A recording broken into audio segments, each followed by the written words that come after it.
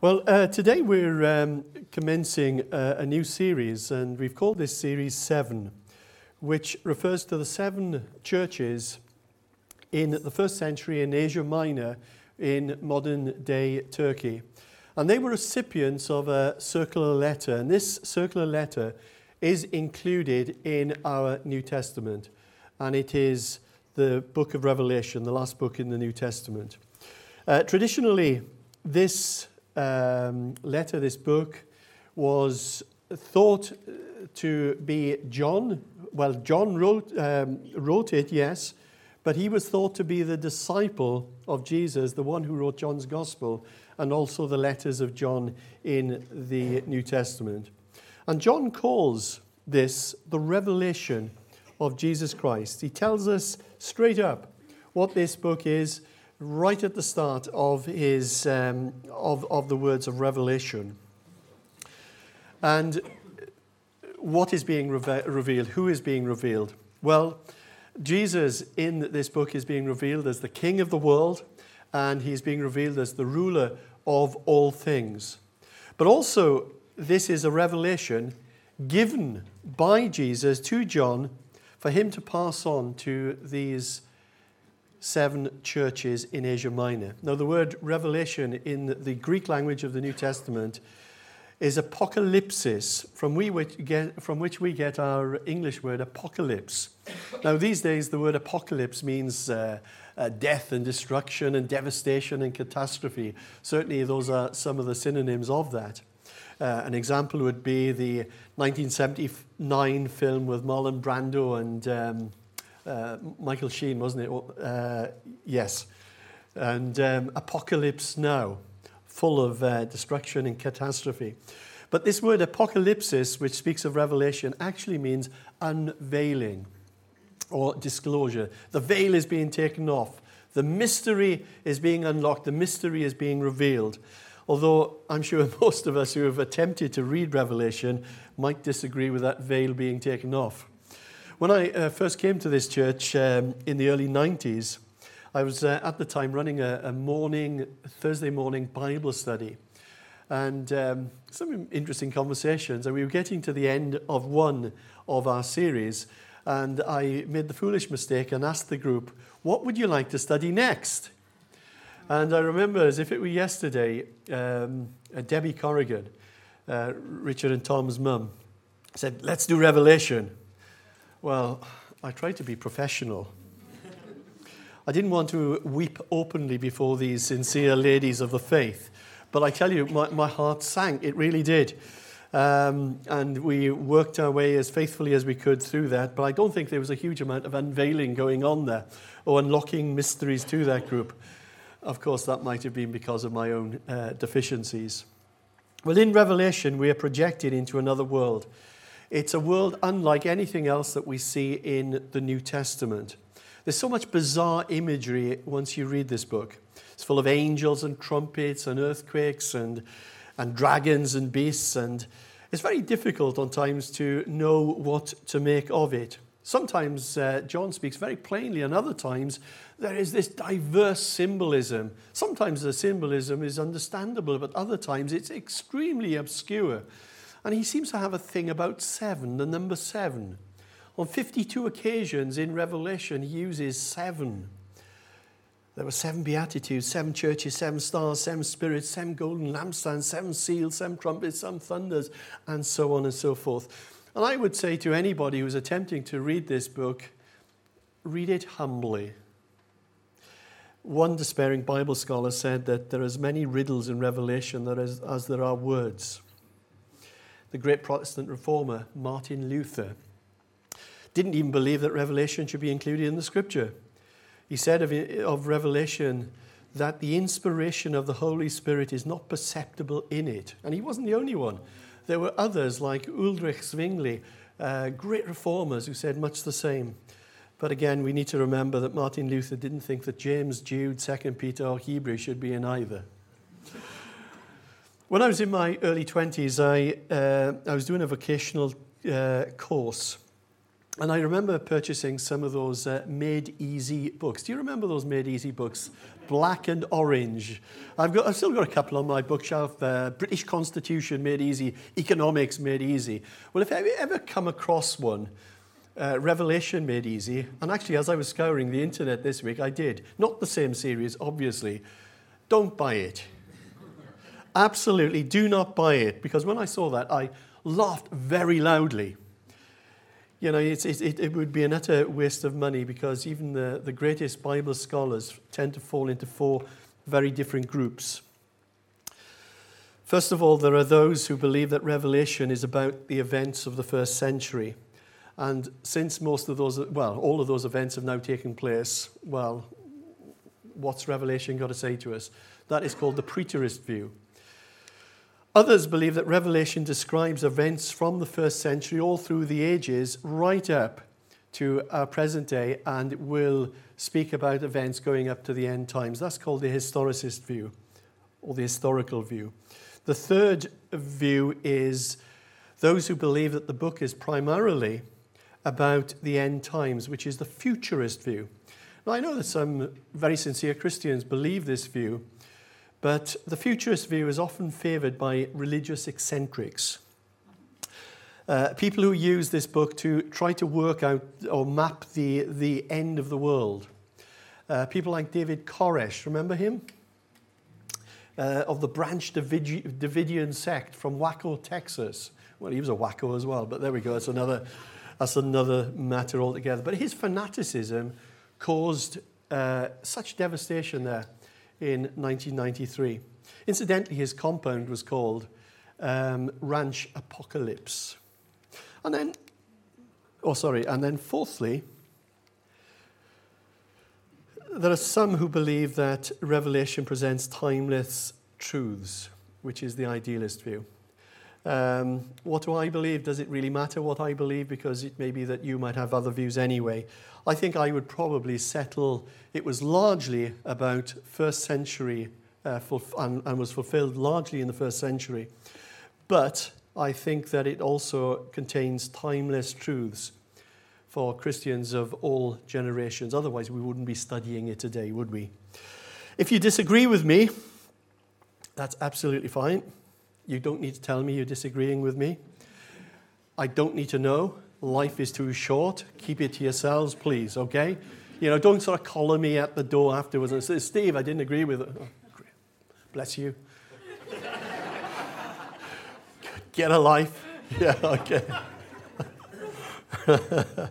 Okay. What I'm doing now, sorry, we've not even started yet, okay? We've not even started because we're just doing a general introduction. So what's this book all about? Well, Revelation is a very special type of Jewish literature called apocalyptic literature, which is very familiar to the Jews and also the Christians. And it was around in the years from around about 200 BC through to 200 AD. And the earliest Christians were entering a time of persecution by the Roman authorities.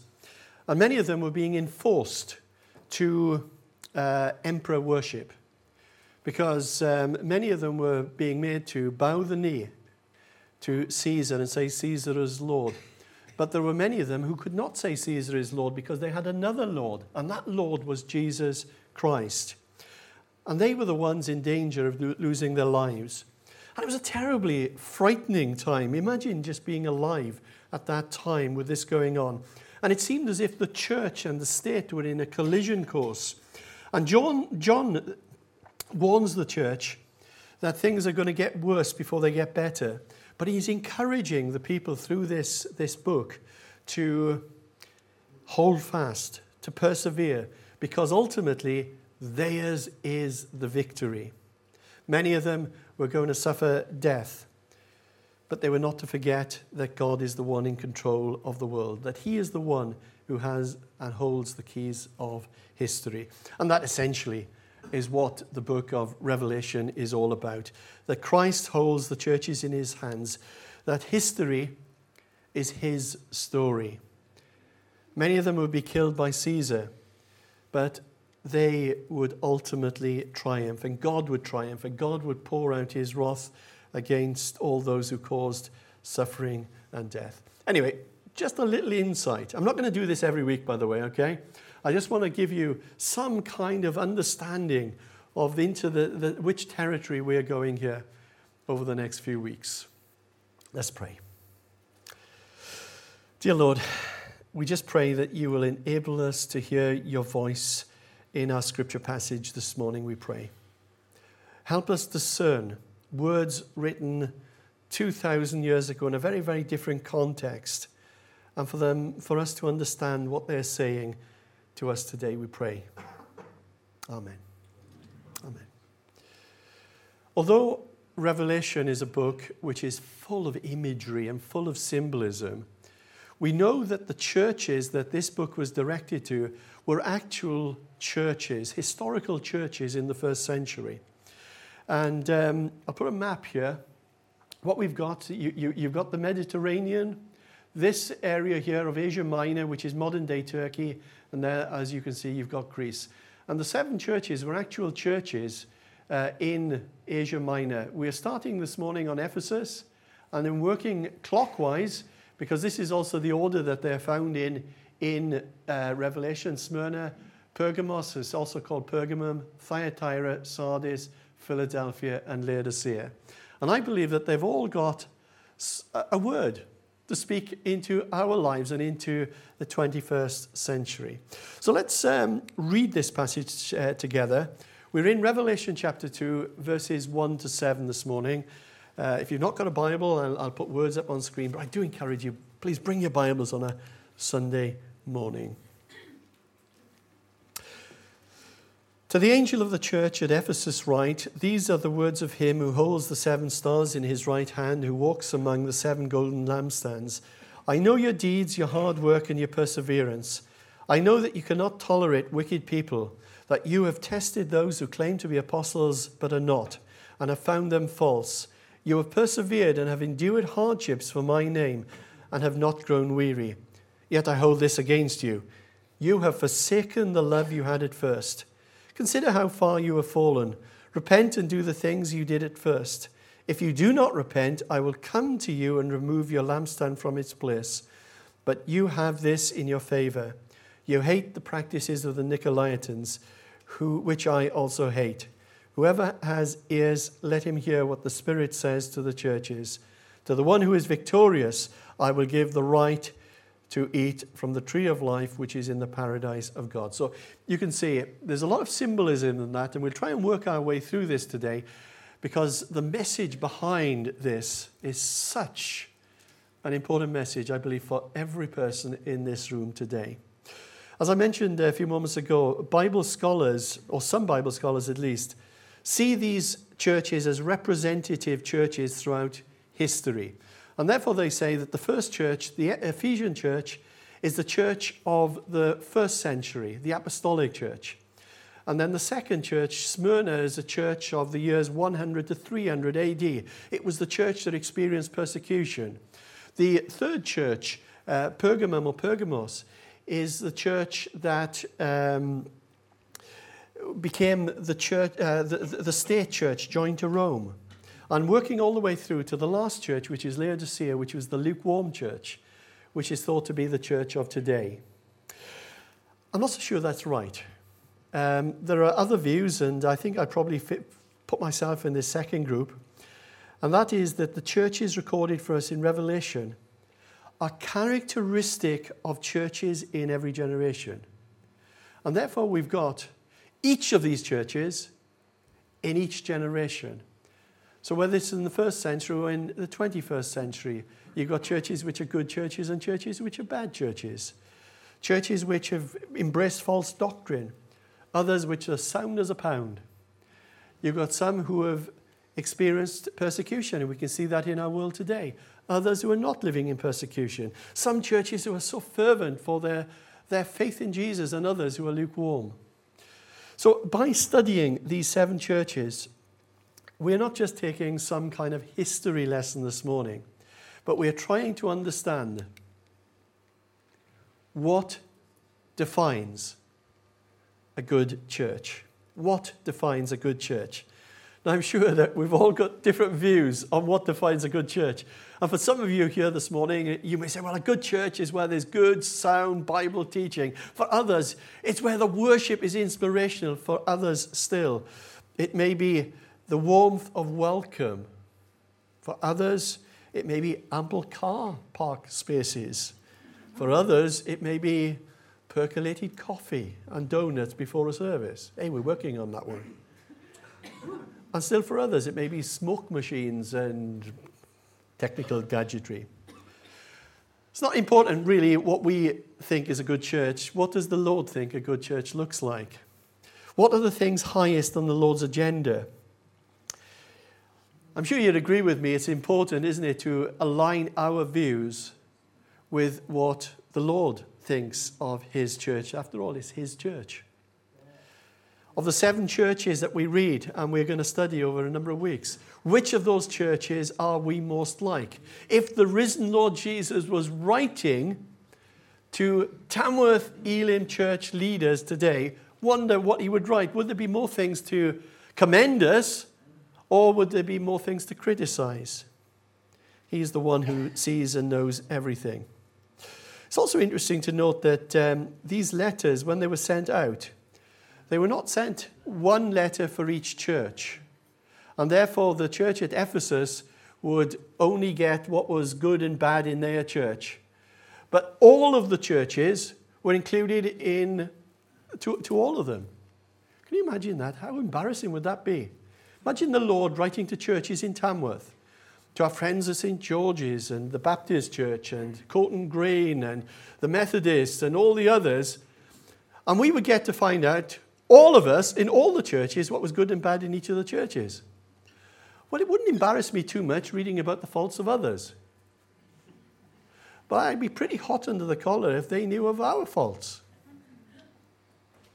And what we are getting here in our studies is a general pattern. In each of these letters, we have commendation from Jesus, we have complaint, and we have correction.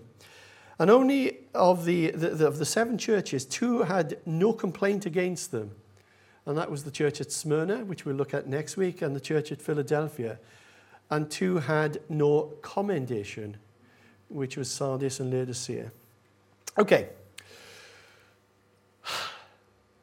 What do we know about this church in Ephesus from the Bible? What do we know from the Bible? There's an awful lot we know from the Bible, actually. And what do we know from church history? Well, this great city of Ephesus in the first century was a seaport. And all the trade from the east was shipped to the west from Ephesus. It could be compared a little bit to like Liverpool today.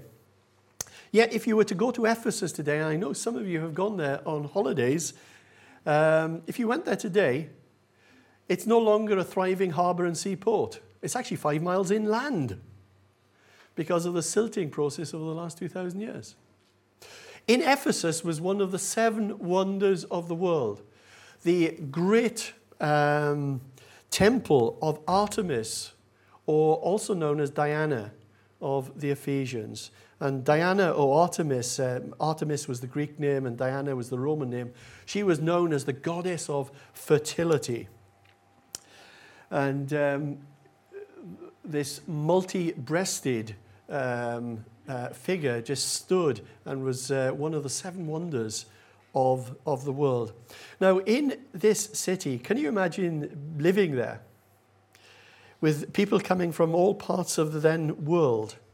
And the worship of Diana kept a lot of people in business in Ephesus, and people would travel far and wide to see this image. And when they were in the city of Ephesus, they were encouraged to part with their money, to buy images and shrines and knickknacks and trinkets. Sounds a little bit like Blackpool on bank holiday, doesn't it, you know? Morally as well, this city was a very corrupt city. There was one ancient philosopher that said that no one could live in Ephesus without weeping at its immorality. And yet in this corrupt city stood a church, and this church was like an island of purity in a sea of sin. What do we know about the church? Well, we know that this church was started by Paul the Apostle. And if you read, and we haven't got time to do this morning, when you go home, I encourage you to do this. Read Acts chapter 19, and you will find out about this church and how it got started. And Paul went to Ephesus. He started preaching in a synagogue and afterwards in a lecture theatre. And there were different reactions to Paul's ministry, much in the way that there are different reactions to people today when they're preaching the gospel. Some were cynical and they rebelled against him, walked the other way. Some people entrusted their life to Jesus and became followers of his. And also there were some incredible experiences that they had in that church. That there were handkerchiefs and aprons that had touched Paul and were taken out to the sick. And they were healed. And some demons, evil spirits, left people as well. This was a church that had some pretty good pastors in the early day. I tell you what, it's you would like pastors like this rather than the ones that you've got, I think. You know, they had Paul, Priscilla and Aquila, Apollos, John, Timothy was also there. And when you read 1 and 2 Timothy in the New Testament, that's what Paul is doing. He is writing to Timothy, who is this young pastor in this city of Ephesus. Right, a little bit of background. Let's just jump in now to the text that we're looking at this morning. The risen Jesus told Apostle John to write, "To the angel of the church in Ephesus write, these are the words of him who holds the 7 stars in his hand and who walks among the 7 golden lampstands." What on earth does that mean? What or who are the 7 stars? And for that matter, the 7 golden lampstands. Who do they represent? If you've got your Bibles there, look back one verse from into the last verse of chapter 1. Chapter 1, verse 20, and we're told, the 7 stars are the angels of the 7 churches, and the 7 lampstands are the 7 churches. Okay, stay with me for a minute. This becomes easier. The 7 stars are the angels of the churches. So who are the angels? What's that all about? Now, some people believe that each church has a guardian angel. It's a nice thought, isn't it? Not so sure about that, but it's a nice thought if it's correct. I would prefer to understand when John writes to the 7 angels, the Greek word for angel, angelos or angelos, also means messenger or sent one.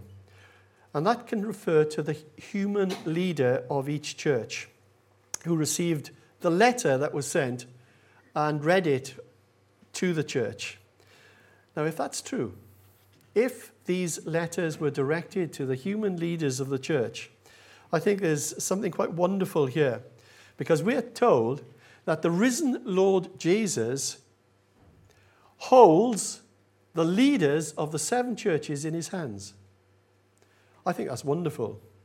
As I look at myself, I know my own frailties, and I find it so incredibly reassuring that I'm not on my own, that the risen Christ, the ruler of the world, holds the leaders in his hands, that he is the one whose church ultimately it is, not ours.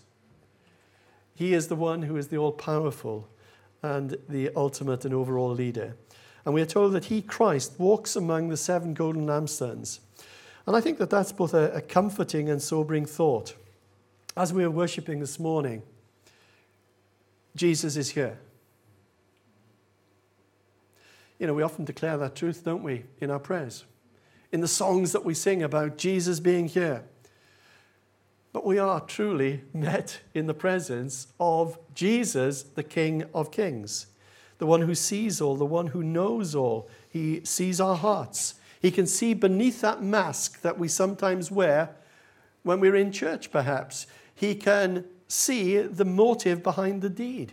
He can see how real our worship is. We might be there lost in wonder, love, and praise, so it appears. And yet, he sees all. Nothing's hidden from him. And as the risen Christ walked through the Ephesian church, We see that they were commended for some things. Jesus complained about other things, but also he told them how to put things right. And I think that this is really where it gets personal to us today. Giving you a lot of background stuff this morning so that you can be helped to get into the scriptures yourself and understand some of this stuff. But now is really where it becomes a little bit more devotional. And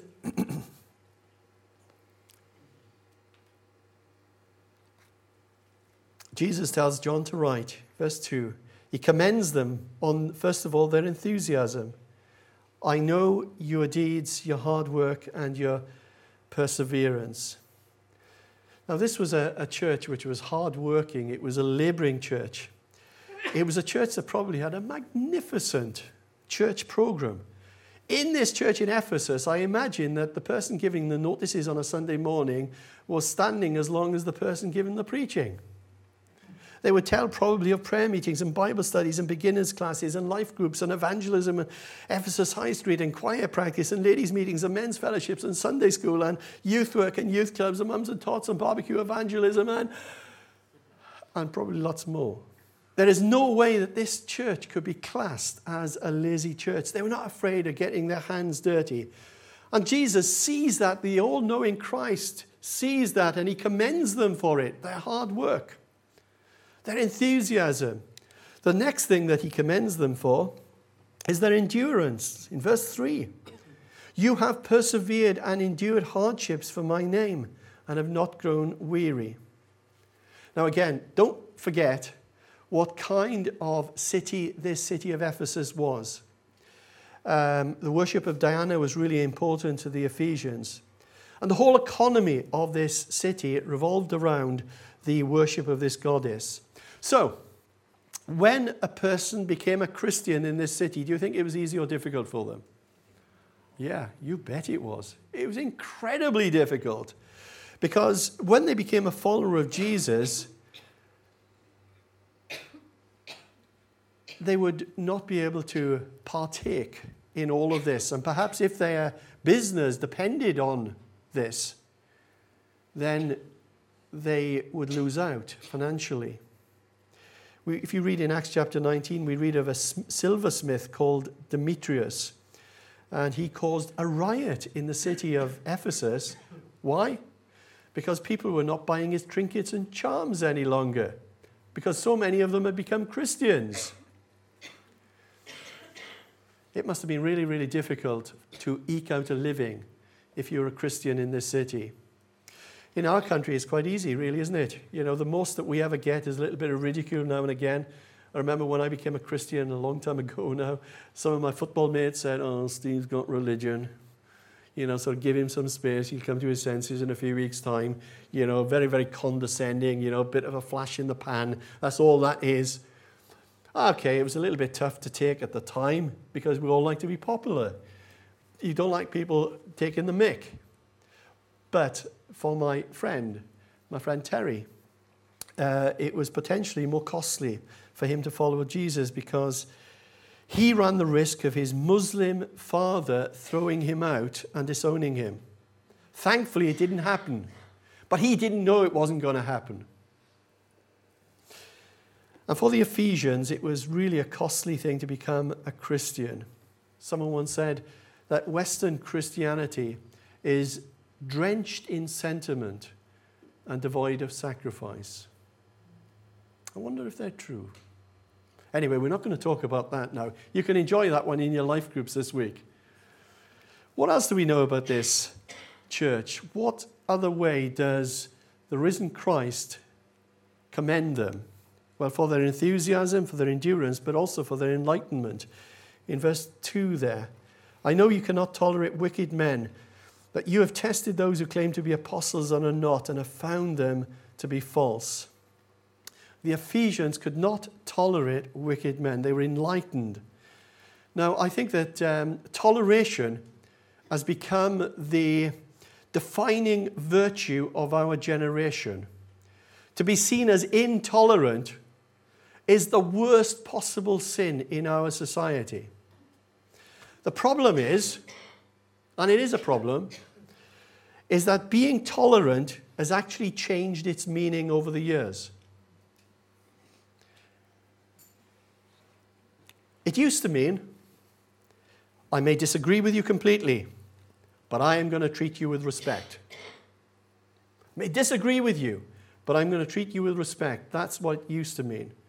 Today, it tends to mean, more often than not, that you must approve of everything that I do.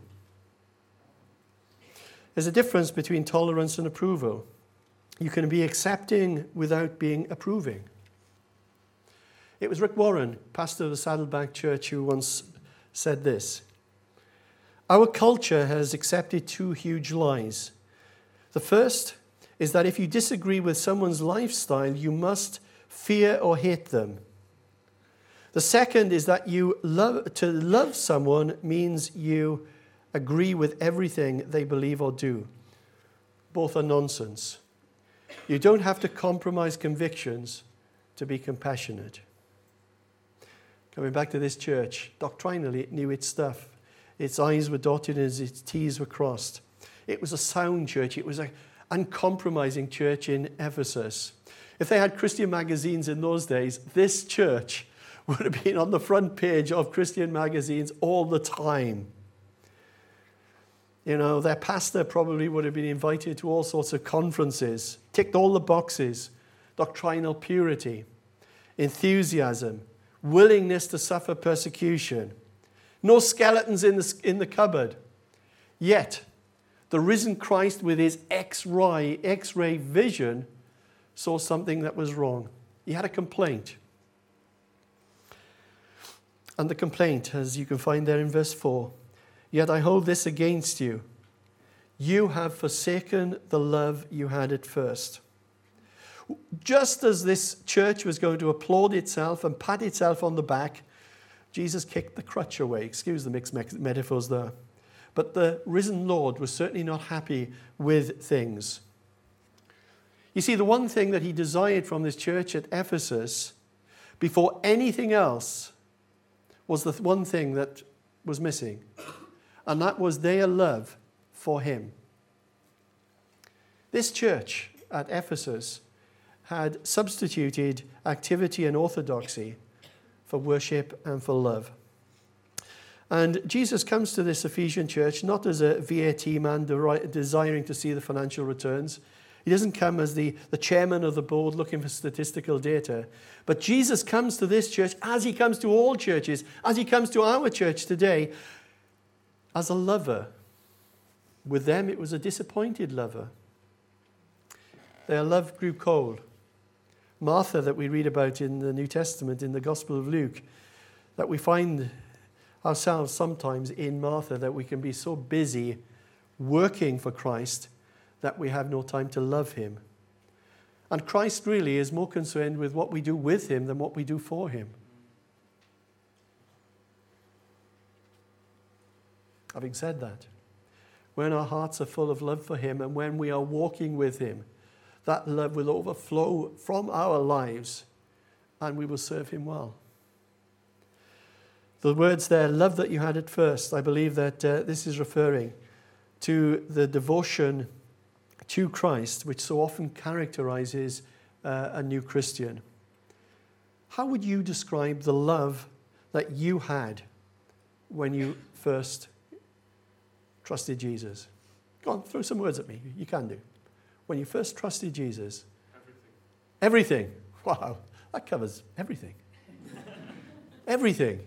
Jesus was everything to you. Any other words you want to throw at me? Passionate. Yes. Anything else? Overwhelming. Yes. Anything else? Life-changing. Life-changing. Thank you. Comforting. Like being in love. Okay, we could go on with this one. You know, I was thinking about a couple of others. Uninhibited. Openly displayed as well. Let's question ourselves. Has that first love diminished in some way?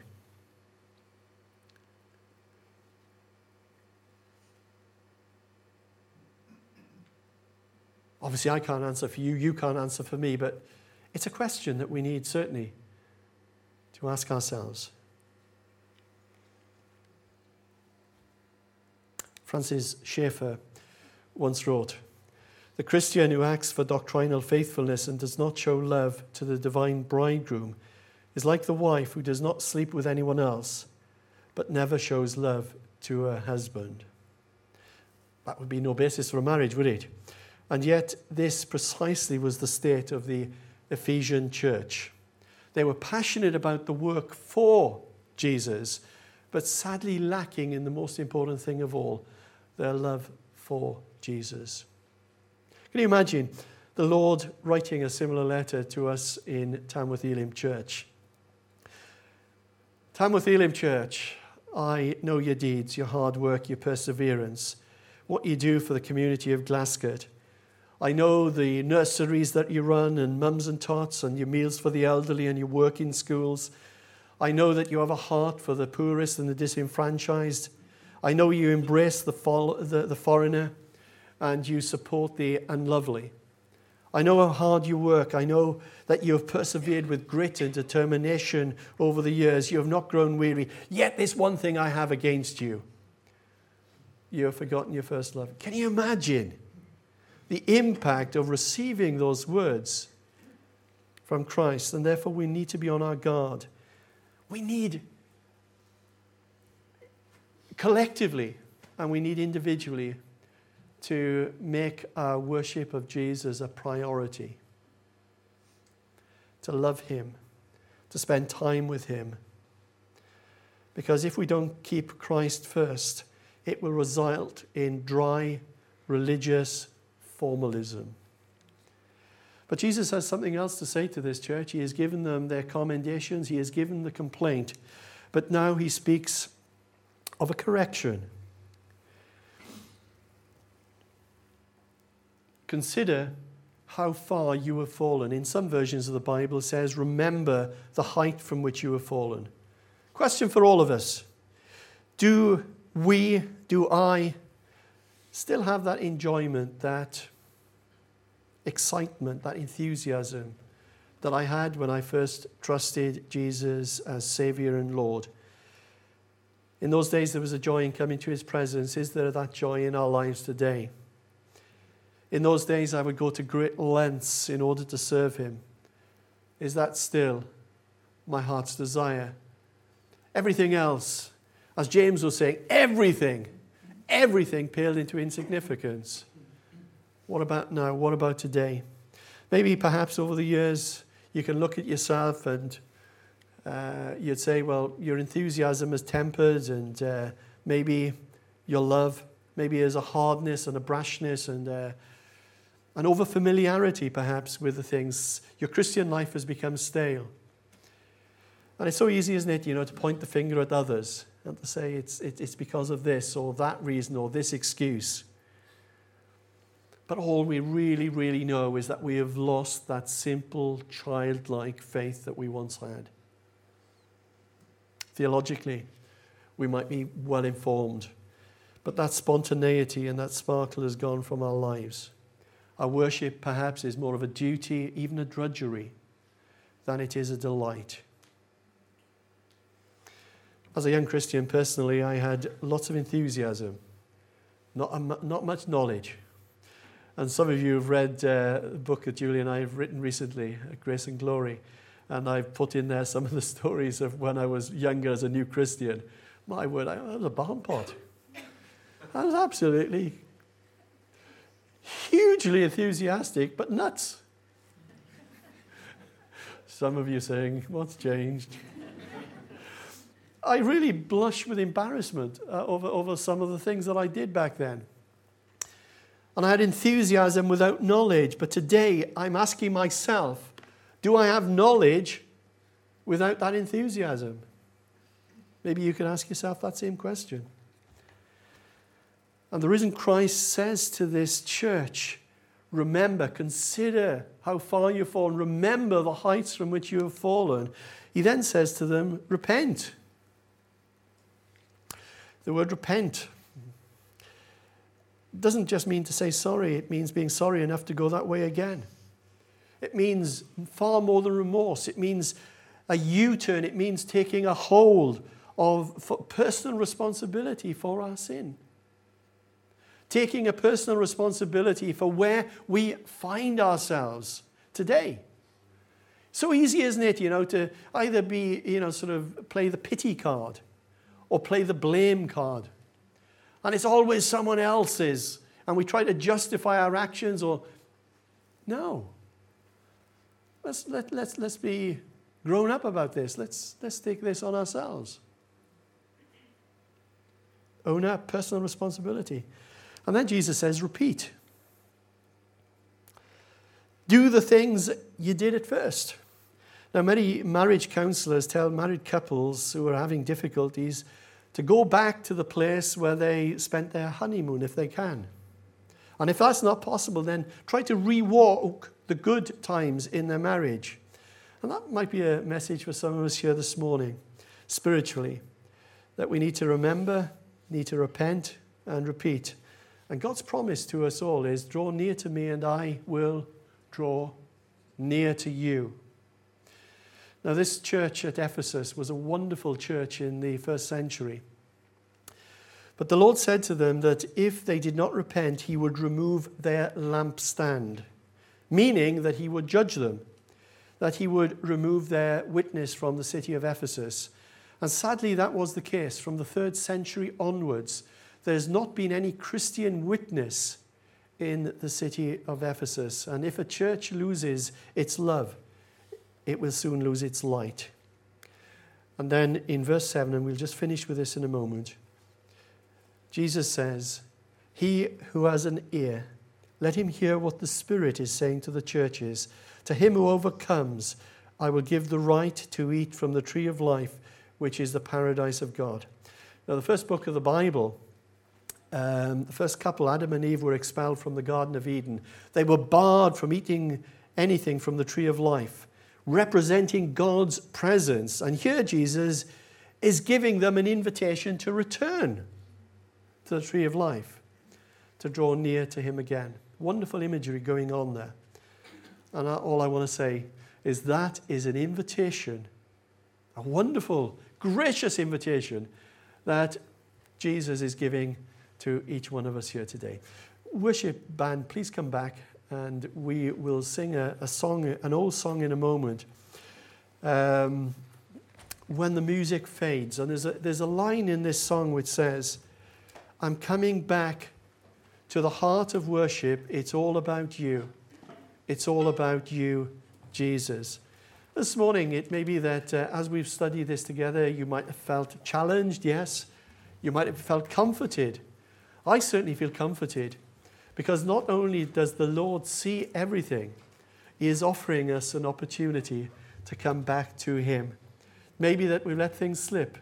There may have been hard years. There may have been good reasons for that. But we know that our heart is hard compared to what it once was. And there's that wonderful opportunity that he is coming to us with open arms. And as we assess our own lives, it may be that we look back and say, yes, Jesus was everything. He was the love of our lives. He was at the center of all things. That he brought joy and peace and passion.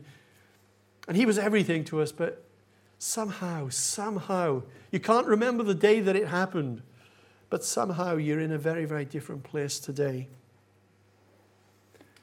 Remember is the first thing that we need to do. Remember those days. What were they like? Secondly, repent. Turn around. Do a U-turn. Wherever you're at today, that is God's word to you. Turn around. It hasn't got to continue to be like this. And thirdly, repeat. Do the things that you once did. And I just want to give you an opportunity this morning to apply this very, very important truth to your lives. And I'm sure that these words will apply in very, very different ways to different people in this place. And I'm very aware of that today. And as we sing together, If you would like prayer, a number of our prayer ministry team are going to be around. For those who are visiting, they're the ones essentially with their ministry badges, prayer ministry badges. They would love to be able to pray with you. Maybe that you sat with someone that you know and trust and who is a good Christian friend and you would like that person to pray. Just ask them. Or if you've got no one else, please come. Dan, myself, and a few of the other leaders are around the front. We would love to pray. But don't let this opportunity pass by. Because I know that some of you have been saying, even this week, where is that joy in my Christian life gone? And he is saying, here's a way back. Please would you stand?